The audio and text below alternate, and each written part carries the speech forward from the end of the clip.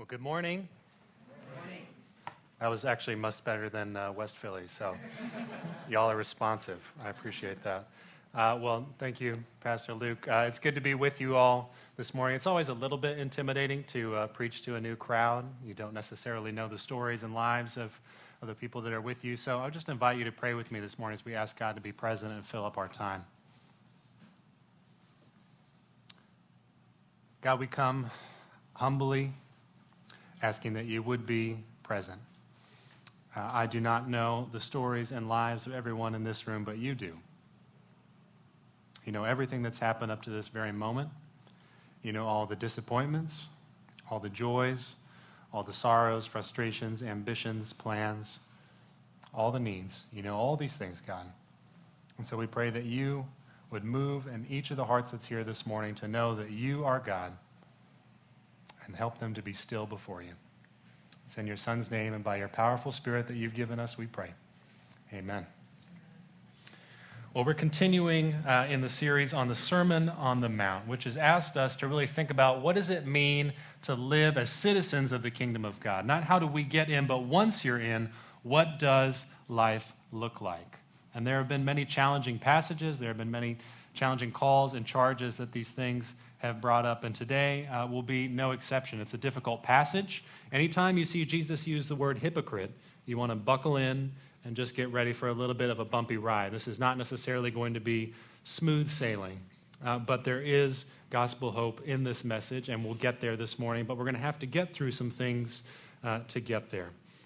This passage is maybe one of the most misunderstood or probably misquoted passages in all of the Sermon on the Mount. It's typically thought of, or maybe just kind of used in our culture as saying, don't judge me. You have no right to judge. You don't get to say what my life should be like.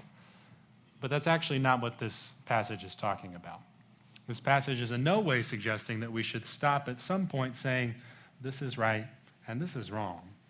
And we know that just concretely because in chapter 6, Jesus just got done with this long section of telling us very concretely, this is right and this is wrong. And not only is this right, but the people that do what's wrong are hypocrites. So we can't really think that this passage tells us that we should stop making particular assessments of other people. It must mean something else. So what is it about? Well, this passage is actually about spiritual blindness. And the particular spiritual blindness that this passage addresses is criticism, having an unfair, graceless, critical attitude of others. And this is something that's all around us today. I mean, you can just barely open your eyes in the morning before it's on your phone, before it's in your email, in the news, on the radio, on TV, all around you, criticism, being critical, backbiting, just a critical tone in our world today. It's all around us, but it's not just around us, it's also in us. If you're like me, it's probably very easy to look back on the past week, maybe even the past day, maybe even getting here this morning, and to see criticism in your heart. And what this passage says about criticism, when we really understand what it's saying, is that criticism is ridiculous. There's no other way. I wish there was. There is no other way to understand what this passage has to say about criticism when we really hear what it's saying than to recognize that it is ridiculous. So I want to look this morning about how this passage helps us understand criticism, what it shows us about why criticism is ridiculous, and then what it says we should do instead. So understanding criticism, why it's ridiculous, and what we should do instead. Well, first, in understanding criticism, how do we know that this passage is actually talking about criticism? How do we know it's not talking about something else? Well, our first kind of clue comes from some words in the text, a particular word, and the context that comes up in. So the word is judge. And in the original language, that word can mean one of two things. There's a strict kind of legal courtroom sense of the word to judge, where you would expect judges, attorneys, laws, that sort of thing. And then there is the more general sense of forming opinions or judgments about people or things. So we have the specific sense and we have the general sense. Which is it? Well, the passage, again, the context sort of points out to us what must be the case here, because what we don't see is a courtroom. We do not see a judge. We don't see attorneys. We don't see laws. There's nothing that would point us to a strict legal sense. So Jesus here is not proclaiming anarchy and the end of courts and society as we know it. If you're an anarchist this morning, I'm sorry. This passage is not for you. What Jesus is saying is talking about a very general sense, that making judgments or forming opinions about people or things. And that's actually what we see the person in this little micro parable of verses 3 through 5 doing. That's exactly what we see him doing, is forming an opinion or a judgment about someone else.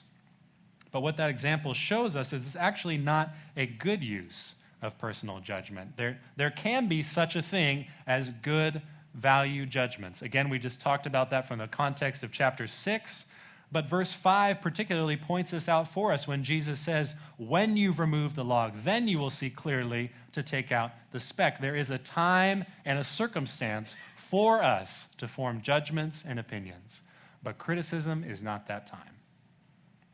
The word for judging, again, is not negative in itself. I want to make that clear this morning. There are many requirements in Scripture for making good and right judgments, for using good judgment. The whole book of Proverbs is dedicated to having good judgment.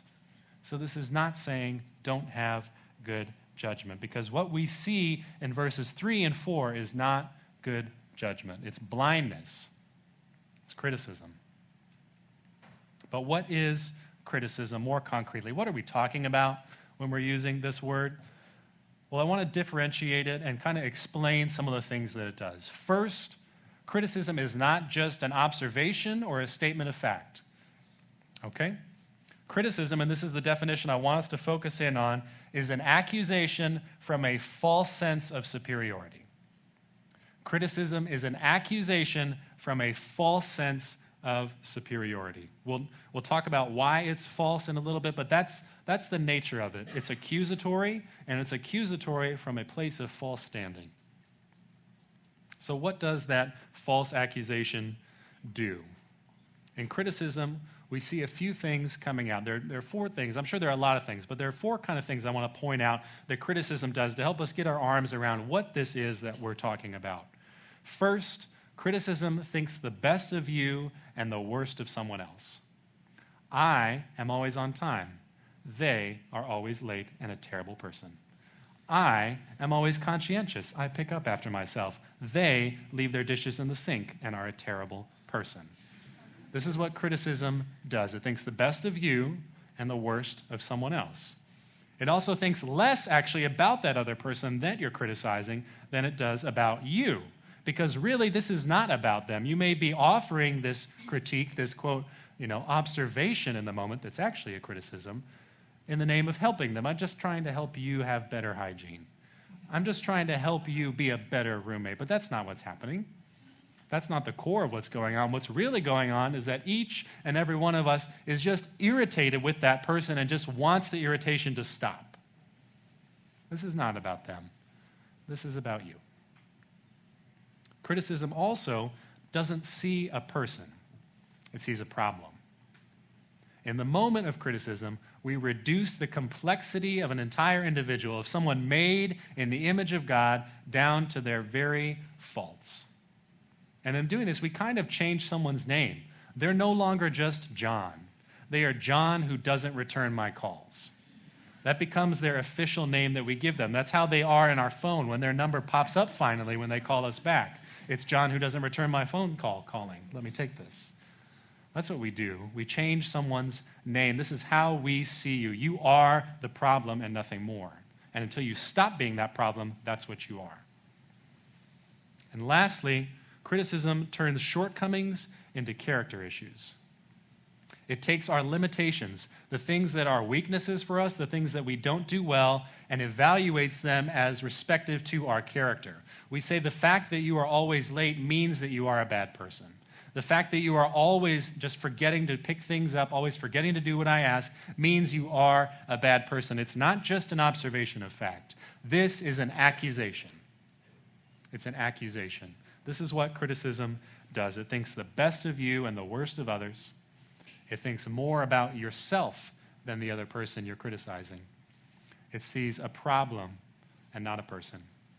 And it turns someone's shortcomings into character issues. And the passage shows us that this is ridiculous. The problem is we don't see it. And that's why Jesus has to use a very sharp example in this little micro parable in verses 3 to 5 to really open our eyes to what's going on so that we can see it, because we won't without it. So let's get into the scene itself as we really try to understand more of what's going on here. The scene is critical. This little micro parable is critical to understanding what's going on here. And the word log, I think, is actually better translated as beam, because the word being used here is something that would refer to either a roofing beam that would hold up your roof or a beam that would bar a door. This is not like a little piece of firewood. This is massive. Okay, think very large. And opposite of this giant beam, we have a speck. And the scene that's kind of being constructed here is like a carpenter's workshop. You would not notice a speck of sawdust in a carpenter's workshop. It is insignificant. You could not miss a beam. You wouldn't think about a speck. These are the two things we have juxtaposed here. And really, we need to see this little scene as a cartoon. This is meant to be funny and ridiculous. What's happening here is a suspension of the laws of physics, the laws of medicine. Someone has a roofing beam wedged in their head, and they are not dead. Not only are they not dead, they are not on their back, they are walking around and moving. The fact that they are not in the ICU, in critical condition, being immediately operated on, should be funny to us. This is a situation that would not happen. This is ridiculous. And more so, just the physics of how he's walking around should be ridiculous to us. If this is a 10, 15-foot roofing beam, how is he walking around? You can't hold that up. Even some of the world's strongest men are not getting around town holding up a beam like this. Does he have like a little cart so that he can walk with it in front of him? Or is he just dragging it on the ground and always walking backwards? And if he's doing that, how is he seeing things out of the other eye? What's happening? He doesn't have any depth perception. If he went to shake your hand, he would miss. He has one good eye. He should be in intense trauma, and instead, he's noticing like, hey, there's a speck. It's embarrassing. Get that off. This is ridiculous. And with this example, Jesus is saying, your criticism is just as ridiculous. It's a cartoon. It's a joke. We should not take it seriously. And we need to hear the text warning this morning in the same way, because criticism is this ridiculous. It is this problematic. It should have us in the spiritual ICU, and we need to pay attention. So why then is it so ridiculous, aside from obviously this cartoony example? Well, the two things that I want to talk about that. First, because we think we're making an honest comparison and criticism, but we're actually not. We think we are being fair in criticism, but we're actually not. Verse 2 brings this up for us in raising the question of the way we measure others. It says, with the measure you use, it will be measured to you. So when we criticize, we think we're using this equal measure. We think we're just being fair. But we're actually using an unequal measure. And we're using an unequal measure by comparing our strength to someone else's weakness in one category. That's actually not fair. Comparing our strength to someone else's weakness in one category is an unequal measure. And Jesus is warning us it will be measured to you in the same way if you use that. Some examples of measuring our weakness to someone else's strength. We compare how fast we get back to an email, how fast we return a text, how fast we like a post, to how fast someone else does. And we judge them for the way that they do that. We compare how sexually holy we have been with someone else. We think of how good we have been in some particular spiritual way compared to someone else, how much theology we know compared to someone else, how woke we are to biblical and societal issues to someone else. But that's not an equal comparison. That's a self-deceived comparison. It's actually a blind comparison. Because what we're doing in that moment is a couple things, and the first of which is we are expecting someone to be at their absolute best, even in the things that are the absolutely most difficult for them to do. And while we're doing that, we're giving ourselves a pass. Because if you're like me, what you do when someone gives you a hard time for something that you're not very good at is say, whoa, whoa, whoa, whoa, whoa. This is hard for me. This is not my strength. Give me a break. Get off my back. We give ourselves a pass for the things that are hard for us, and we give others no pass because we expect them to have it together now. And this giving ourselves a pass while we give others condemnation is what Jesus rightly calls being a hypocrite. We are two-faced in this moment because an equal measure is comparing someone's strength in one category to our strength in another category. Because we are all uniquely made. We are all individually made. And though we are all equal before the foot of the cross, God has made a beautiful tapestry of diversity in each and every one of us that he weaves together, and he is not interested in flattening that diversity out to look exactly like you, to look exactly like me. Because what we do in criticism is make the measure of someone else's worth us. How we live, how we act, how we think. But you and I are not the measure of someone else's worth before God. And praise God for that. You and I are not the measure of someone else's worth before God. See, God is going to call us to account for what we did with the gifts, the strengths that he gave us, not the strengths that he gave someone else.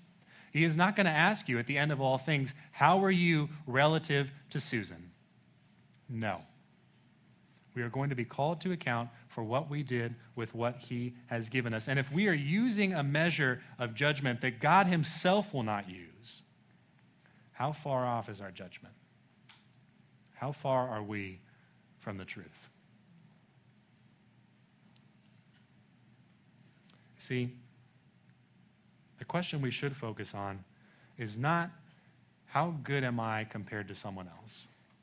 It's what am I doing with what God has given me? And that's a scary question. That's a scary question because though we may be blind to some extent to how we're using this unequal measure and comparing our strength to someone else's weakness, there's an extent to which we're not. Because if we really think about it, there is an extent to which we know it's more comfortable to ask, how am I doing relative to someone else, versus what am I doing with all that God has called me to? That's a scary question because that kind of question only leads us to say, with the tax collector of Luke 18, God have mercy on me, a sinner. And our great fear is that in that moment, God will say, no. Because so often what I do, what you may do, is I make God more like me than like him. And I say no to grace. I say no to mercy. See, this is why criticism is ridiculous, because it makes us forget the gospel. Because in the gospel, our moment of victory, our moment of salvation is not when we have it all together. It's not the perfect Christian version of you 20 years from now. It's when we recognize our need. That's the moment of victory.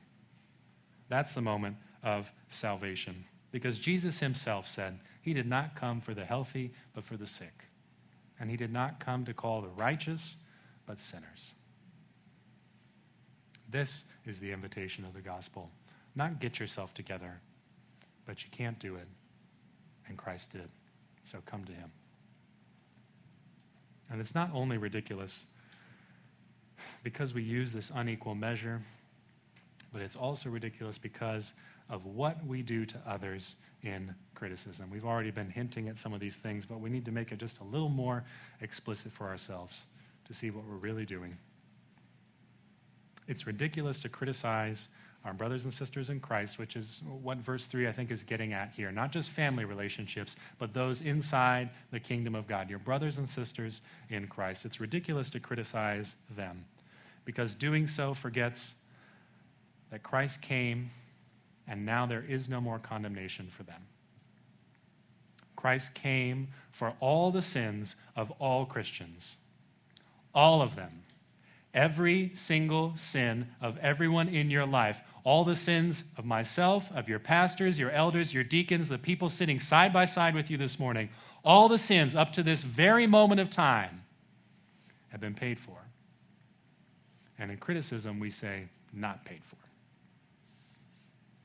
See, Jesus came to do this for us, and he did this by taking an unjust measure. He was measured unjustly.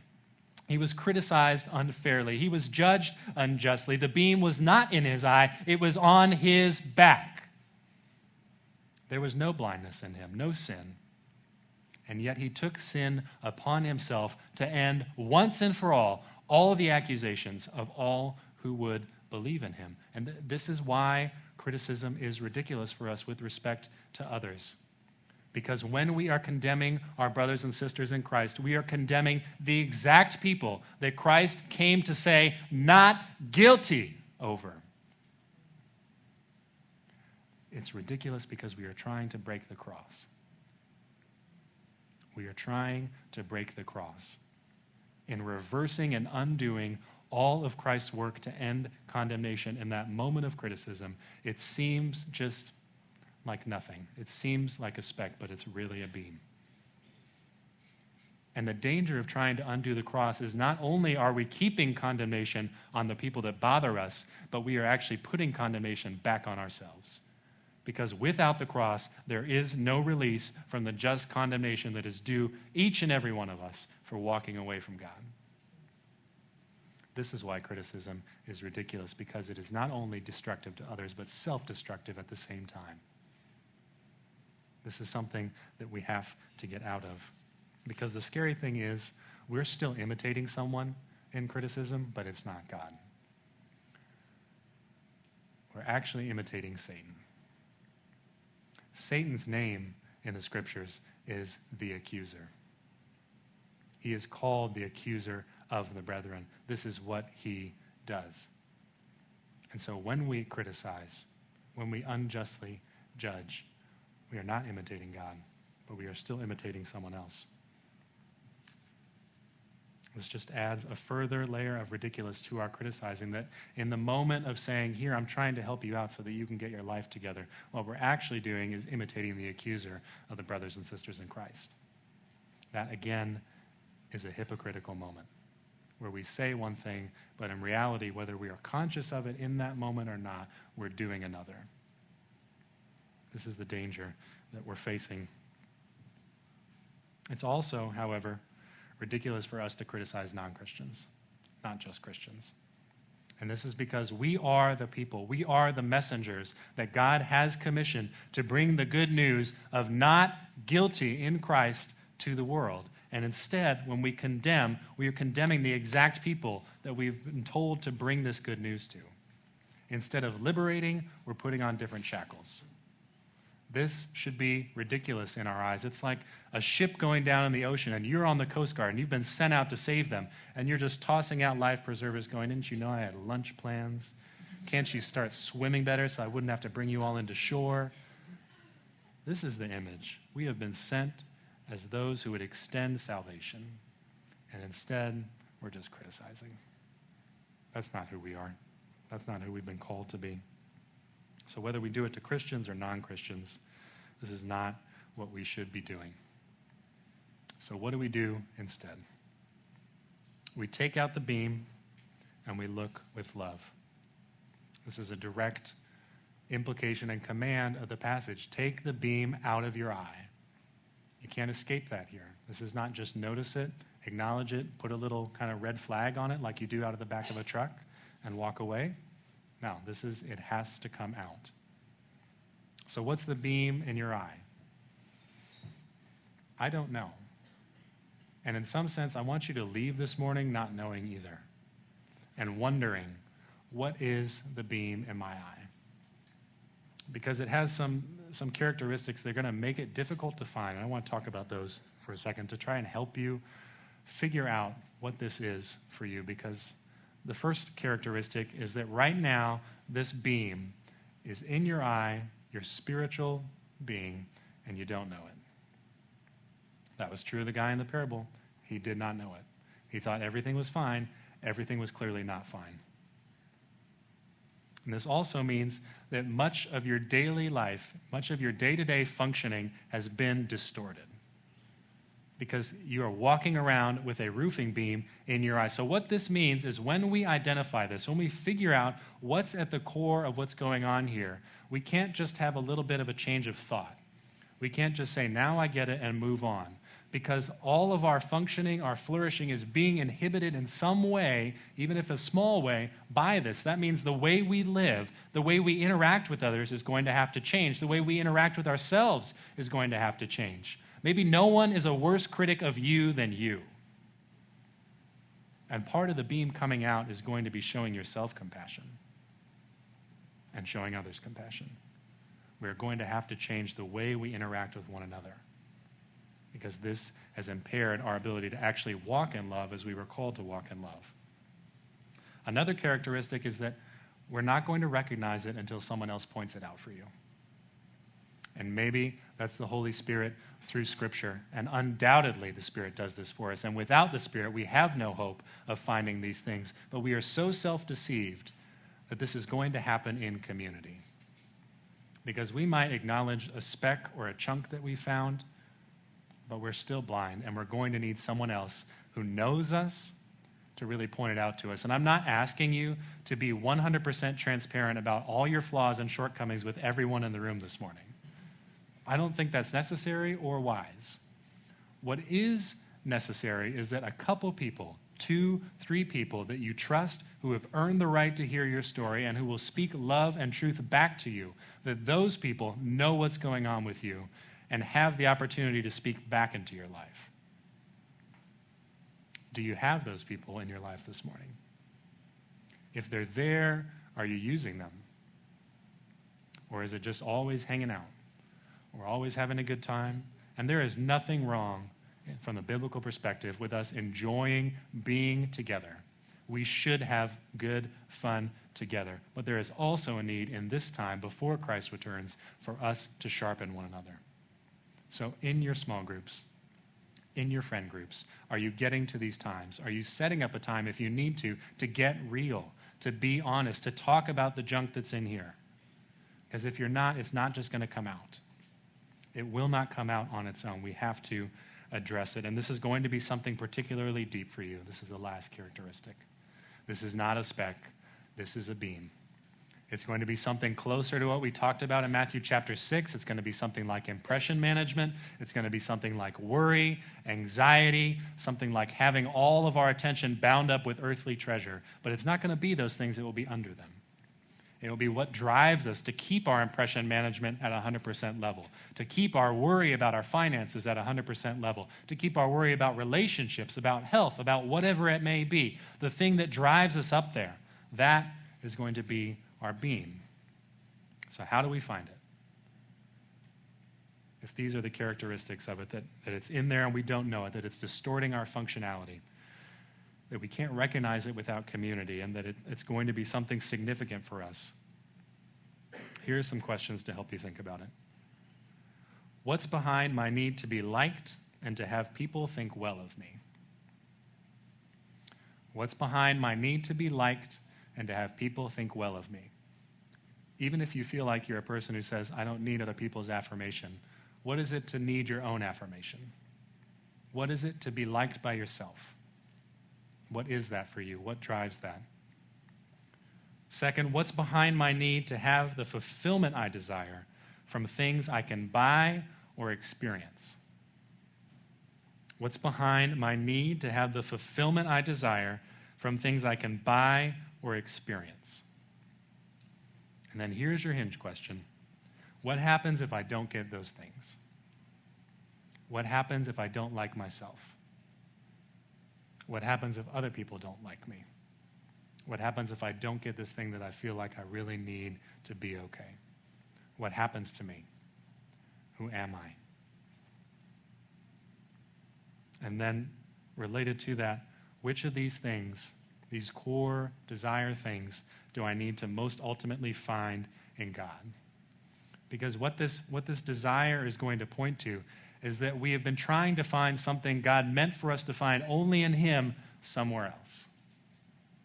And that means this beam is actually a worship issue for us. And I don't mean like a corporate Sunday morning worship issue. I mean a day-to-day rhythm of life. What are you putting your hope in kind of worship? It's that worship issue. It's the thing that our hearts desire most, that we put our hope for flourishing and life and blessing in. It's that thing that's at issue here. And if it's a worship issue, as one counselor has wisely said, it means that if we have worshiped our way into this, we're going to have to worship our way out. If we have worshiped our way into this beam, into this desperately seeking the thing that God meant us to have in him somewhere else, if we've worshiped our way into that, we're going to have to worship our way out. Worship is how we get the beam out. We worship the God who was and who is and who will be with all our heart, all our soul, all our mind, and all our strength, and we love our neighbors as ourselves. This is the direction of our worship. And when we get our worship right, then we'll get our vision right. Because when we're no longer captive to this false God, when we no longer are prisoners to finding our hope for eternal things in temporary things, we will no longer be unstable, and we will have a steady gaze to see what's in front of us. We will be able at that point to move towards others in love. We won't be needing something from them. We will not be saying this in an accusatory way. We will be saying, I love you. This needs to change. That's the difference between criticism and a just judgment, is love and care and knowing that God has you, knowing that he has you completely and you need nothing more. You lack no good thing in him. And when this beam comes out, we might see that the speck was actually never there. Because it has to at least be possible that for a man who has a roofing beam wedged in his head, he might not have actually seen that tiny speck in someone's eye 15 or 20 feet away. It might not have been there. And so what we might realize when this worship issue starts to come out of our hearts more and more, that what we thought was the speck in our brother or sister's eye is not actually there. That's not actually where they need our help. That's just a limitation in the way that they were creaturely made. And where they do need our help is somewhere over here. Where they do need our love is somewhere over here. And so it's not that we don't help. It's not that we don't engage. It's that we have a clear vision to see where we need to engage. We stop wasting our energy. We stop fighting and backbiting against each other, and we start moving forward in love and with the gospel. Because before we do that, we are going to be trying to push other people to worship the thing that we worship so that we have a critical mass and things get moving towards the direction that we want them to go. Or we're going to be stepping on their shoulders and pushing them down so we can get to the thing that we feel like we have to have. This is why the log has to come out. This is why the beam has to come out, because it is hurting others and it is killing you. It has to come out. This is not something, I don't want you to leave this morning feeling like we can hear this and hear it once and that was enough. I'm having to marinate on this. I'm having to think about this and wrestle with this and struggle with this. We have to think about this. We have to. Because it is only harming others. It is going to change our relationships. We need them to be changed by the gospel. So what do we do then when this beam comes out? And it's going to be a long process. There may be several beams. We may be more critically injured than we know we are. This may be a lifelong process for us, but as we recognize it, as we address it, there's going to be, if we think about it medically, a physical recovery from that. If you had major trauma like this, it's not going to be on Tuesday after hearing this message, you are good. No, there's going to be a long process. We have to give ourselves grace. I want you to be patient with yourself. I have to be patient with myself. I am not going to get this right tomorrow. But we get to walk forward in grace around these things. But once we start to move this out, when it comes out, we look with love. And we do that by using the measure of Christ and wisdom. So looking with love through the measure of Christ draws us to remember that in Christ's measure of judgment, we get what we don't deserve. So others can also get what they don't deserve.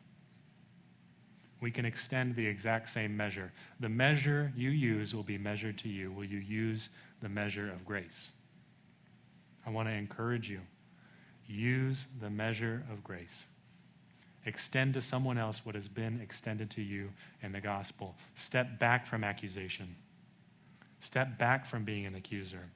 Be for each other. Commit, Renewal Mainline, to really being for each other. Let your commonalities in Christ be more important than your differences. And it's not that we whitewash all our differences, they're important. But let your commonalities be more important. Be for each other. Life is short. The differences will not matter in the end. Be for each other. Let your measurement be grace. When you are prepared to accuse this week, just ask yourself, how can I respond with the grace Jesus has shown me? When someone cuts you off on your way home today, when someone does something that really annoys you, when someone sins against you, how can I respond with the grace that has been shown to me? Because I would want Jesus to respond to me with grace in my sin, with grace in my faults. Do to others what you would have them do unto you. And know, most ultimately, that I'm not asking you to do this from your own power, from your own ability. I want to tell you right now that is not possible. It's not possible for me. It's not possible for you. If you live to be 120, it will not be possible on your own power. The reason that Jesus can ask us to do these things is because he made it possible for you. The reason that we can have any hope of ending criticism is because at the cross, Jesus Christ ended all criticism for you. Each and every sin up to this moment in your life and going on until he returns or calls you home has been ended. Over you, the verdict that should have been guilty now says, beloved. That's who you are in Christ. Criticism has ended for you. And not only the criticism that was due you for the actual penalties that were right for your sin, but for the criticism that comes from you. Christ not only ends your accusation, he makes you new. The call of this passage is not to become something you are not, but to be who you are. You are those for whom criticism has ended. You are those who no longer criticize in Christ. The heavenly reality that will be true of you one day is true of you even in a seed form now. The call of the text is to become who you are. We are those in Christ for whom there is now no condemnation. Be who you are. But the challenge of this text this morning is that you have to know that if you are not in Christ, there is no one to speak that verdict of beloved over you. There is no one to take away the just accusations. There is no one to defend you against the right accusation that you have abandoned God and walked away from him. This is the challenge of the text this morning. If you are not a Christian, then the beam that may need to come out of your eye is this criticism you've had of God over the years. And that's not to whitewash any of the pain that you felt, any of the suffering that you've gone through, because Scripture alone, of all religion, of all philosophies, addresses suffering in a real and appropriate way. But maybe, just maybe, I want to invite you to consider that maybe your criticism has been misdirected. That maybe it should be turned against the real accuser. Not God, but the one who is the accuser of the brethren, Satan. That maybe we've been criticizing in the wrong place. Maybe we've been wary of the wrong thing. And this goes back to the very Garden of Eden, where the deceiver himself convinced us that God was not our friend, he was our enemy, when the one who was speaking to us in that moment was our enemy. So maybe just consider, have you been deceived? Because each and every one of us who are a Christian in here this morning are willing to confess before Christ we were deceived. So you're not alone. You're only finally in good company. So I would invite you, stay in good company. Find Christ. Take the beam out and look in love. Use that measure of grace and also use wisdom. And here's where we're going to spend just a minute on verse 6, where it's a tricky passage. And it's not the bulk of the passage, but I think it makes a contrasting point to all that verse 1 through 5 have talked about. And verses 1 through 5 are urging us not to make this false accusation, this accusation from a false sense of superiority. Verse 6 is calling us not to give up on judgment entirely and to make good judgments. Because what's being pictured here is an equally opposite set of ridiculous situations. what's holy, at least in verse 6, is most likely referring to the sacrificial meat of the temple, which was only to be eaten by the priests and their families. And it would be ridiculous to give that which was so holy, which was dedicated to God, which was only fit for a very small group of people, to dogs, which were in the ancient world garbage collectors. And it's also crazy to give pigs pearls as food, something that would be so valuable as it was in the ancient world as pearls, which is not a food, to give as food in the first place, but then to give it to pigs as food would be ridiculous. The point there, I believe Christ is making, is to use good judgment. After we've spent all this time saying, do not criticize unjustly, the reminder is that we must still make good judgments. We should not hold back from speaking against the brokenness, abuse, and sin in our world. The way we do that, the context, the standpoint from which we do that, however, is love, is humility, is grace. So if you have been sinned against this morning, if you have had injustice done to you, if you have experienced abuse, I am not saying to you, the text is not saying to you, never bring that up and let it go. No. The call is to exercise good judgment and wisdom, and to do so out of love. Good judgment listens where God has spoken and speaks God's truth with faith, hope, and love. This is our call this morning, to end criticism. We may be more willing to be part of campaigns that would end hunger and poor education and shortages of water, poverty, than we actually are to commit to ending criticism. But I want to challenge you this morning, Renewal Mainline. Commit to ending criticism in our church. You have been empowered. You are those for whom criticism has ended. Be who you are. Let's pray. We're going to take some time now and just reflect on these things in prayer, and then I'll close us in prayer at the end. But I just want to encourage you now. Take some time to ask God to help you find the beam in your eye, that deep thing that you're worshiping instead of Him. Ask Him to help you see it. Ask Him to help others be gentle with you about it. Ask Him to give you perseverance in it, that you might not give up the race and just concede that it's there and will always be there. Refuse to believe that that is true, and believe instead in the God who can raise the dead. Let's ask God now to help us find this beam in our hearts and our eyes.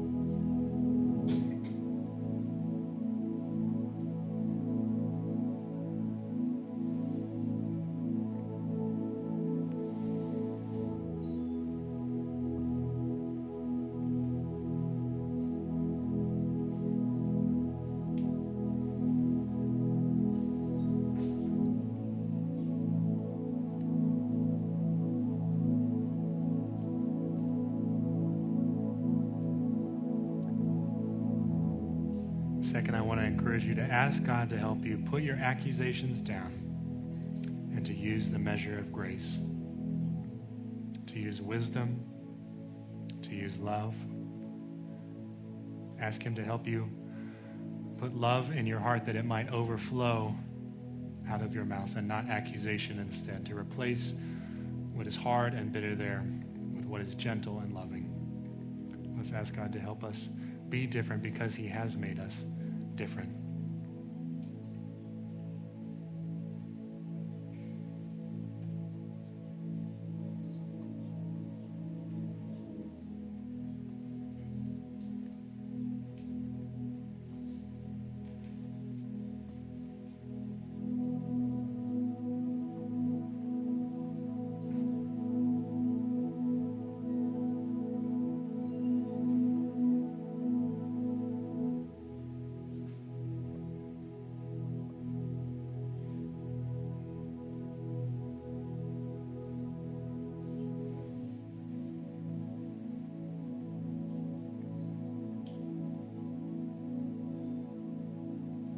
Father, you know these things are difficult for us.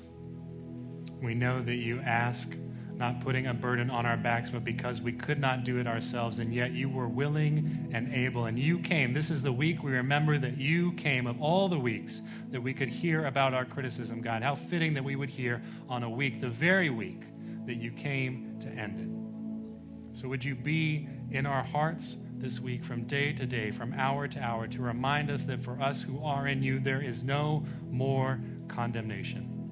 That the criticism we would levy against ourselves can be put down. That the criticism that we would put against others can be set down. God, help us not to overlook the things that we should address, to use good judgment, but help us to use a measure of grace.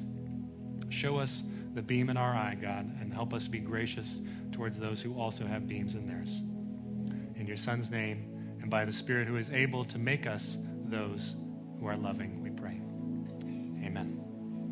We're going to close now in a time of song, so I would invite you to stand as we sing in response to the God who has ended your criticism.